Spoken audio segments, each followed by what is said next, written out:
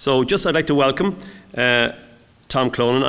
I know Tom from a different world. That Tom and my father were colleagues together, teaching colleagues together in DIT. But he is the Irish Times security analyst. He's a retired army officer, captain with experience in the Middle East and the former Yugoslavia. He's a lecturer in the School of Media in DIT. His first book, which is wonderful, indeed so is the second, but his first one, Blood, Sweat and Tears, was published by Liberty Press in November 2012. His latest book, Whistleblower, Soldier, Spy, was published in 2013, and I had the honour to be at the launch of that book. As a whistleblower, Tom's PhD research on female soldiers in the Defence Forces revealed unacceptable levels of bullying, sexual harassment and sexual violence against women in the Irish Armed Forces. His books detail his experience as a soldier in violent conflicts in the Middle East and Bosnia. His books also deal with his work as a journalist in conflict zones, and indeed his work his experience as a father as well of a young family. And of course, Tom has been in the news in the last couple of days, very busy, quite rightly advocating and on the whole issue around the CRC. So we're here with you in solidarity on that as well, Tom. And of course, his work deals, of course, with memory, trauma, loss and grieving. So I'm delighted to welcome Tom Clonan, who's making his debut on the Abbey stage.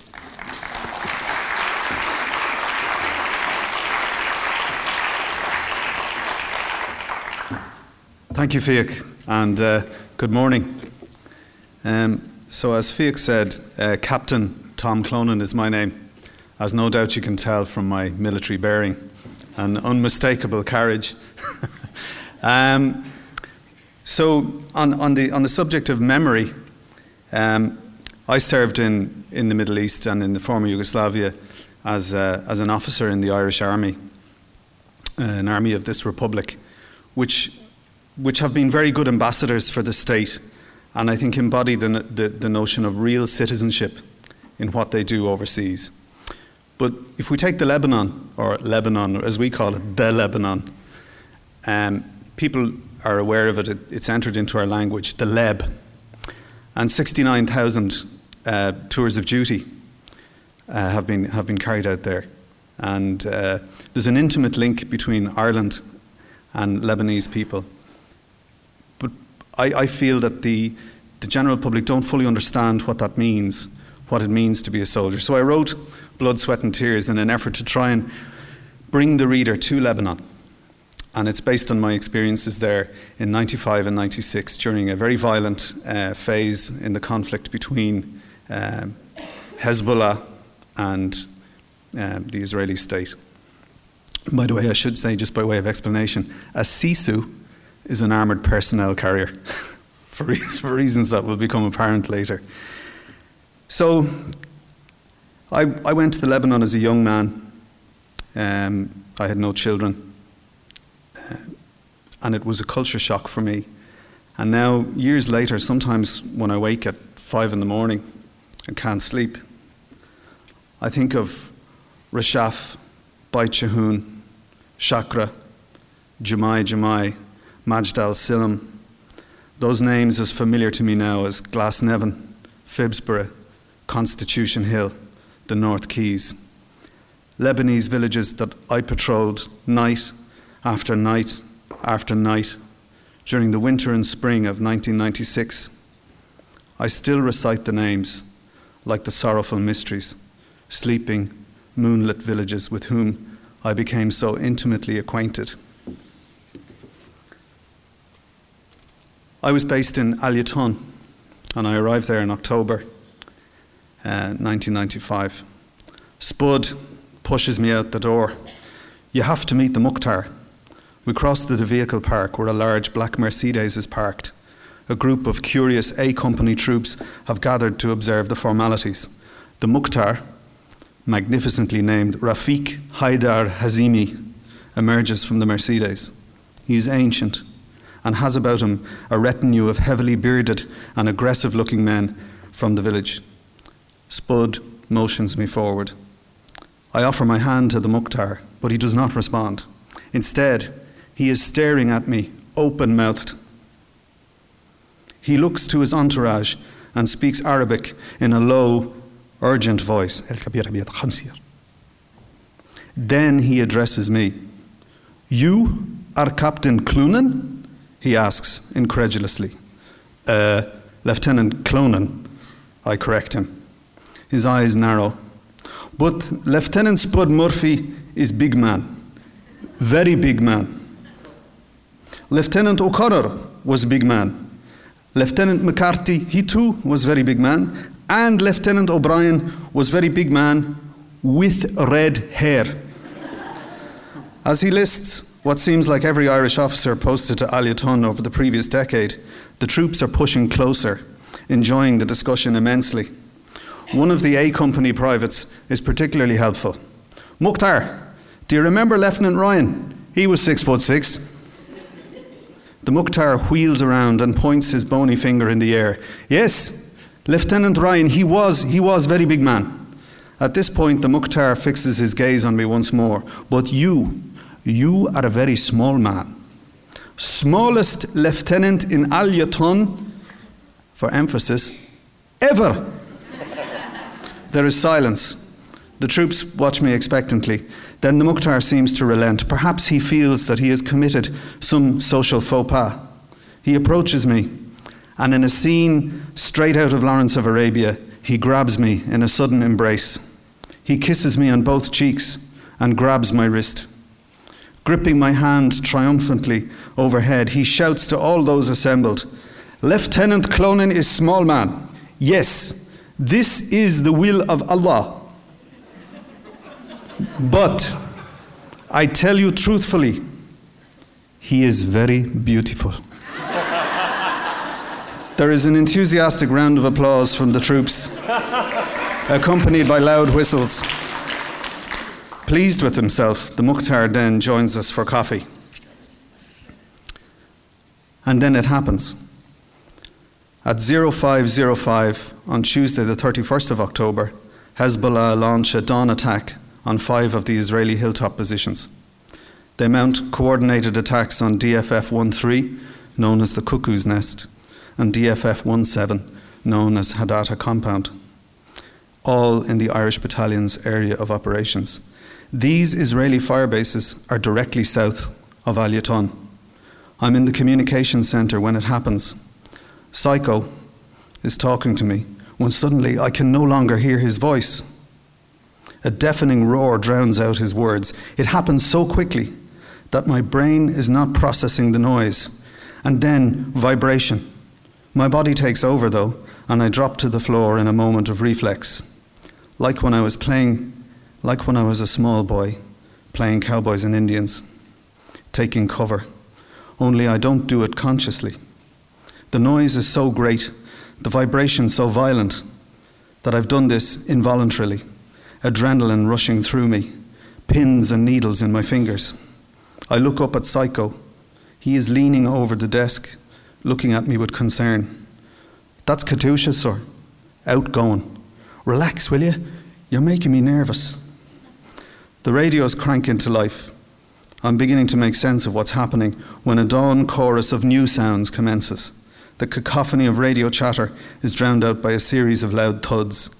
The floor is shaking, as though a giant was stamping his feet around the building. Now, even Psycho is crouched low.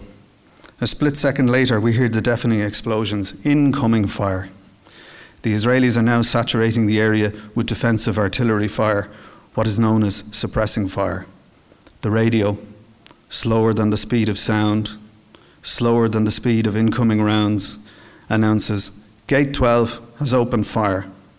We fucking know that, says Psycho. The shelling rages around us for over an hour. Every few minutes, A Company troops fire red flares into the early morning light. This is by way of a formal agreement between the Israelis and the Irish. The flares are a mutually agreed warning signal indicating that direct hostile fire, intentional or otherwise, is impacting on our UN positions. The clattering of gunfire intensifies each time we send up a flare. They fucking know they're firing at us, for fuck's sake, shouts Corporal Kennedy over the noise. Stop giving them a fucking reference point, will you? By 7 a.m. the firing has ceased. The radio chatter dies down. The Motorola returns to life. Proceed to the village of At-Turi. Bodies in the wadi. Over. Corporal Kennedy perks up immediately. You're going to fucking love this, sir. Bodies in the wadis is Irish Bat shorthand for a retrieval operation. After attacks on the Israeli hilltop positions, the Israelis sometimes allow for a short ceasefire in order that the bodies of dead Hezbollah fighters can be removed. The bodies are rarely intact, usually a bit torn up, as Corporal Kennedy puts it, due to the sheer weight of fire directed down the slopes and avenues of approach to the fire bases. Anyone caught in the open will draw fire, with catastrophic consequences.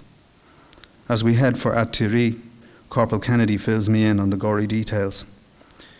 If them bodies are out in the sun, sir, they'll be fucking cooked as well. Fucking barbecued, all crispy. And sometimes they're full of gas, and you can't get them into the body bags. So someone has to burst them with a bayonet and let out the gas so they'll fit in. That's usually the officer's job. Corporal Kennedy is rooting around the backpacks, and he hands me a bayonet from his Steyr rifle. Sergeant Begley interrupts loudly. Put that back, or I'll burst you with it. Corporal Kennedy's cackling laughter recedes as he wriggles back into the hatch with the bayonet. I'm secretly relieved. We get to Hadata en route to At-Tiri. An officer from B Company is waiting near the graveyard at the edge of the village. There are a half a dozen so women, keening loudly and ululating over the deaths of the two boys from Sidon. Their bodies are lying prone in a ditch just below DFF 17. At 12, we move up the track. At the junction of the track and the ditch, I dismount with Sergeant Begley. We escort the medics up towards the two bodies. Both are intact. Both have been stripped of weapons and other equipment by the Israelis. One of the boys has had his trousers pulled down around his ankles. The blood on his exposed buttocks and genitalia has blackened in the heat. His legs are similarly blood-stained, and blood has pooled and congealed around what remains of his trousers. His eyes are open. The other youth is lying on his back.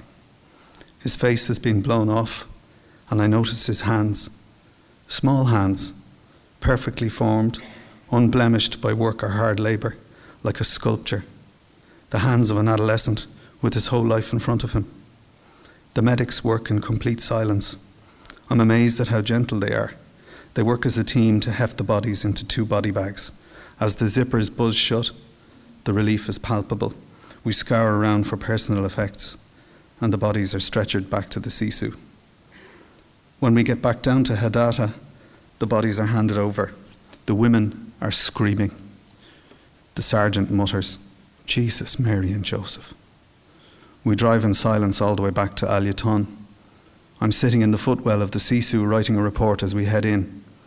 Corporal Kennedy is drinking coffee, his hands calloused with hate and love tattooed on his knuckles are shaking. April 1996. Collateral damage. I'm in the back hatch of the rear Sisu as we head towards the village of Kana. Kufar Kana is where, as Psycho puts it, Jesus allegedly turned the water into wine. As we approach Kana, the streets of the small villages en route are deserted, the houses shuttered. The footpaths and alleyways are strewn with fallen masonry, which has been blasted off the exterior walls by shrapnel and machine gun fire. Wires hang in looms over the road, as many of the concrete telegraph poles have been shattered and broken by the artillery. We scan the road carefully for low-hanging wires and move slowly. None of us wants to be decapitated by a stray loop of wire. We keep waving at the Red Crescent ambulance. It is an ancient Citroën, low to the ground, its suspension a distant memory. We give the driver the thumbs up for confidence. His hands grip the steering wheel, and he keeps looking up, scanning the skyline for Israeli helicopters. We continue along the road towards the boundary of Irish Bat. As we round a bend, we see the remains of a car on the road. All that is left of the car, a silver blue Mercedes, is the engine block. It has part melted into the road surface. The burnt black metal congealed in tarmac. The driver, somehow, is still intact. Well, half of him is. Most of the upper body and his head, minus the jaw which has been blown away, is lying in the road, arms at silly angles, and his upper teeth, an image that remains with me, are stuck in the melting tarmac next to the engine block. It is an impossible arrangement.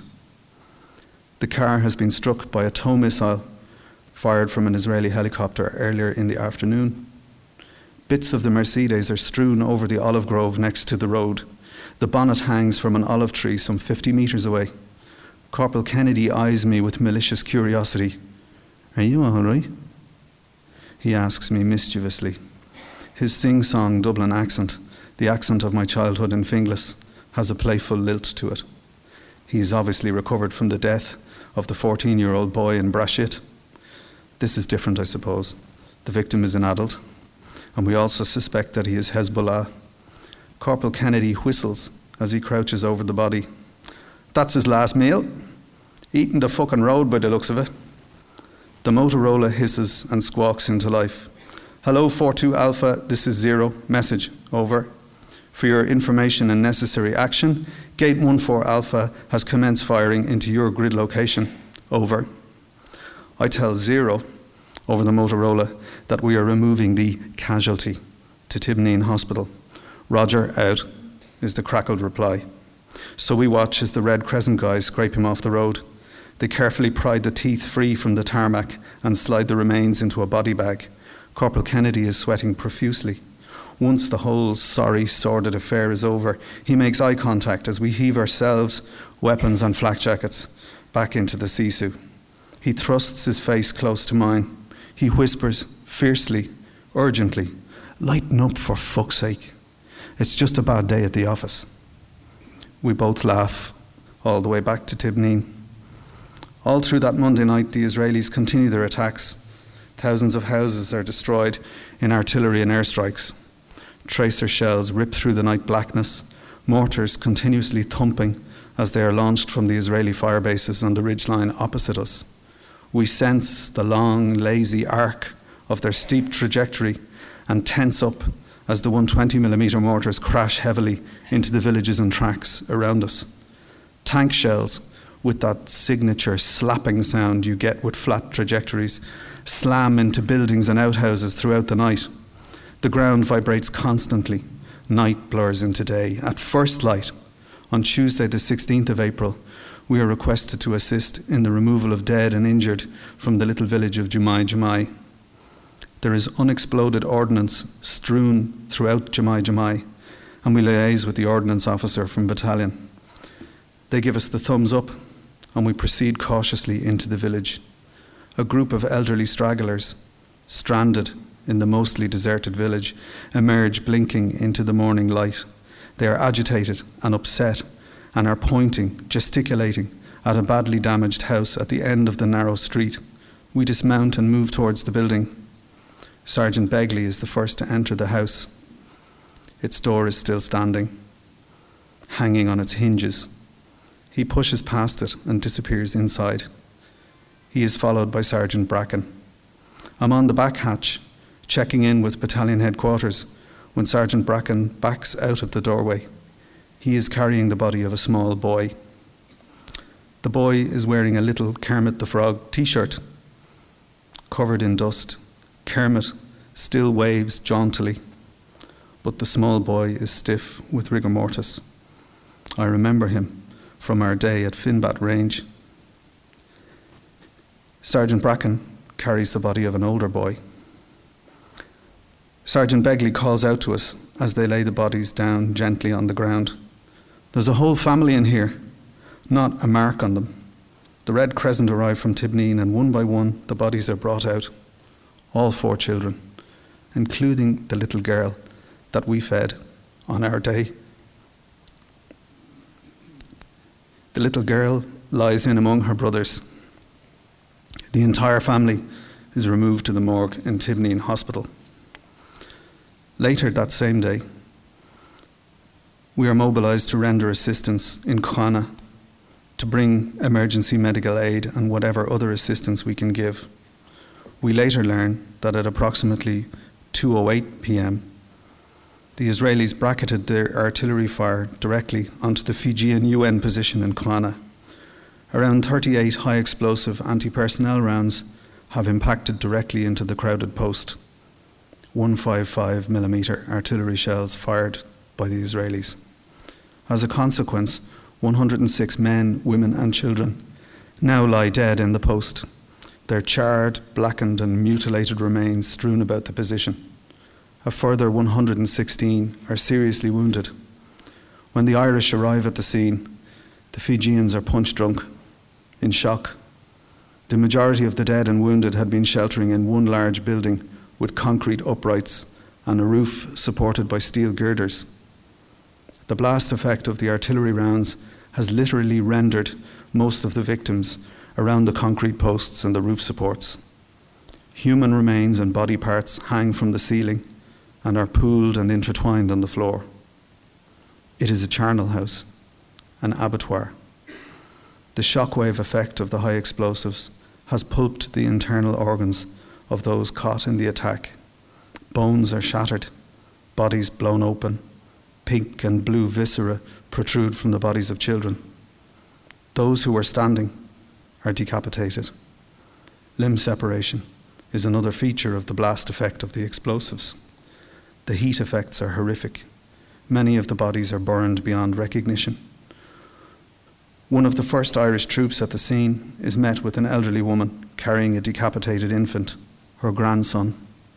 She pleads with him in Arabic to find his head so that he can be buried whole. Someone finds the tiny head. For the first hour or so, there is a frantic rush to help the injured and dying. The medical personnel perform miracles and save countless lives.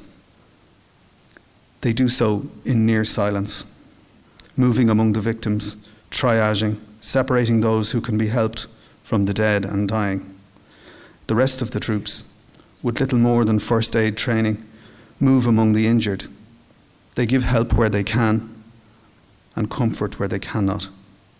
Soldiers from Dublin, Mullingar, Kildare, Cork, Donegal move through the carnage. Whispered accents from all over Ireland, soothing the dying. And Khalid, he played Elvis Presley's greatest hits over and over throughout that day.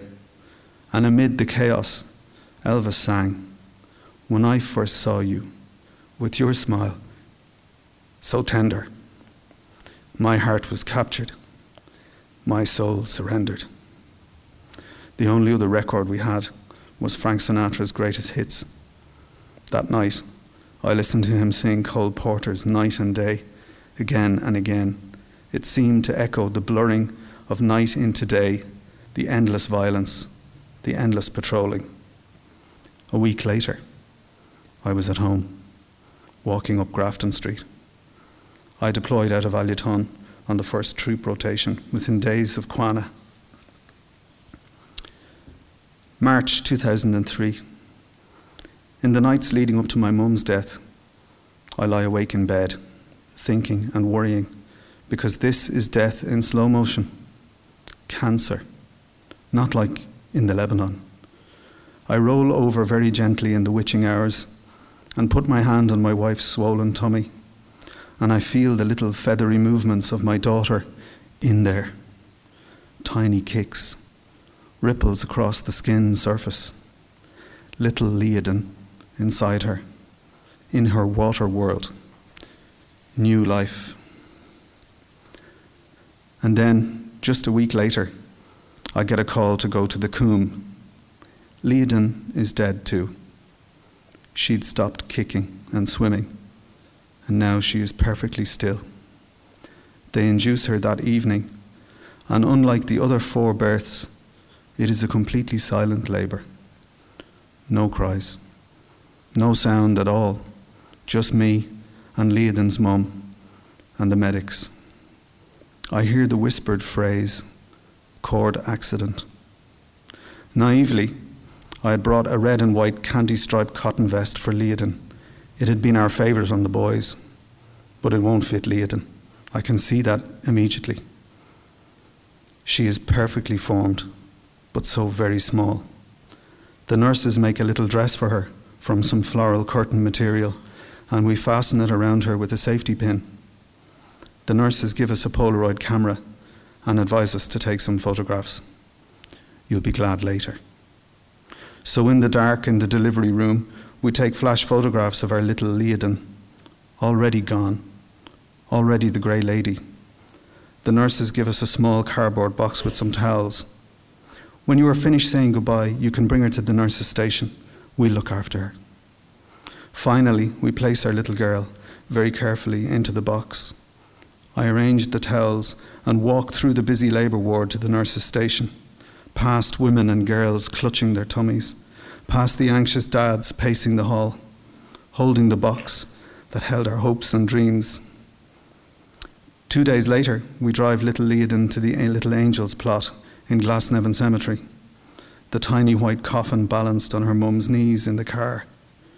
We drive in silence, stop at the red lights, go on green, on through Phibsborough and on to Glasnevin.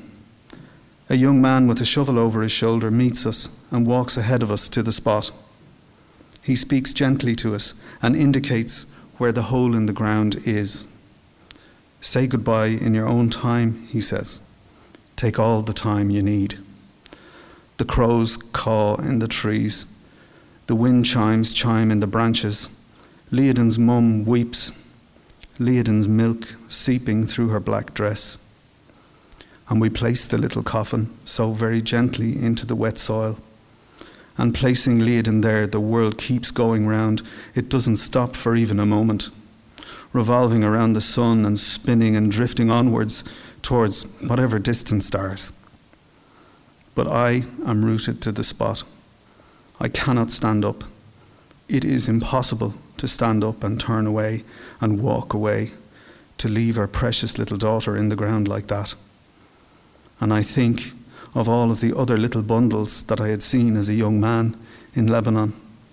And I think of the Lebanese men and women I had seen at the edge of bombed out ruins, their shoulders stooped in grief and disbelief. And I think of how I have finally joined them as brothers and sisters in all of our weeping and sorrow and loss. And when I can't sleep for grieving, echoing back for me from all those nights in Aliaton, I hear Cole Porter. Night and day, you are the one. Only you, beneath the moon or under the sun, whether near to me or far, it's no matter, darling, where you are. I think of you, day and night, night and day. Thank you.